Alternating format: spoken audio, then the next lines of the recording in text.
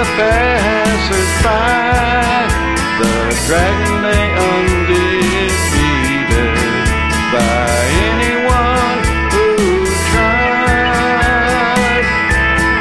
Oh, away, oh, away, oh, away, oh, away, oh, away, oh, away, oh,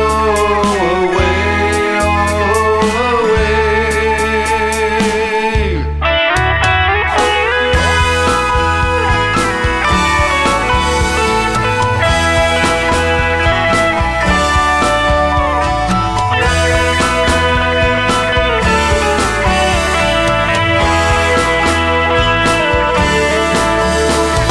slay the dragon, save the girl, became the knight's grand quest.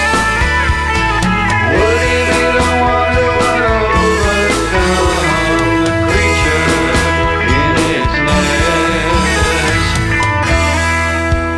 The knight climbed up the mountain to battle the beast alone. The dragon came out with a fury force, tearing limb and bone.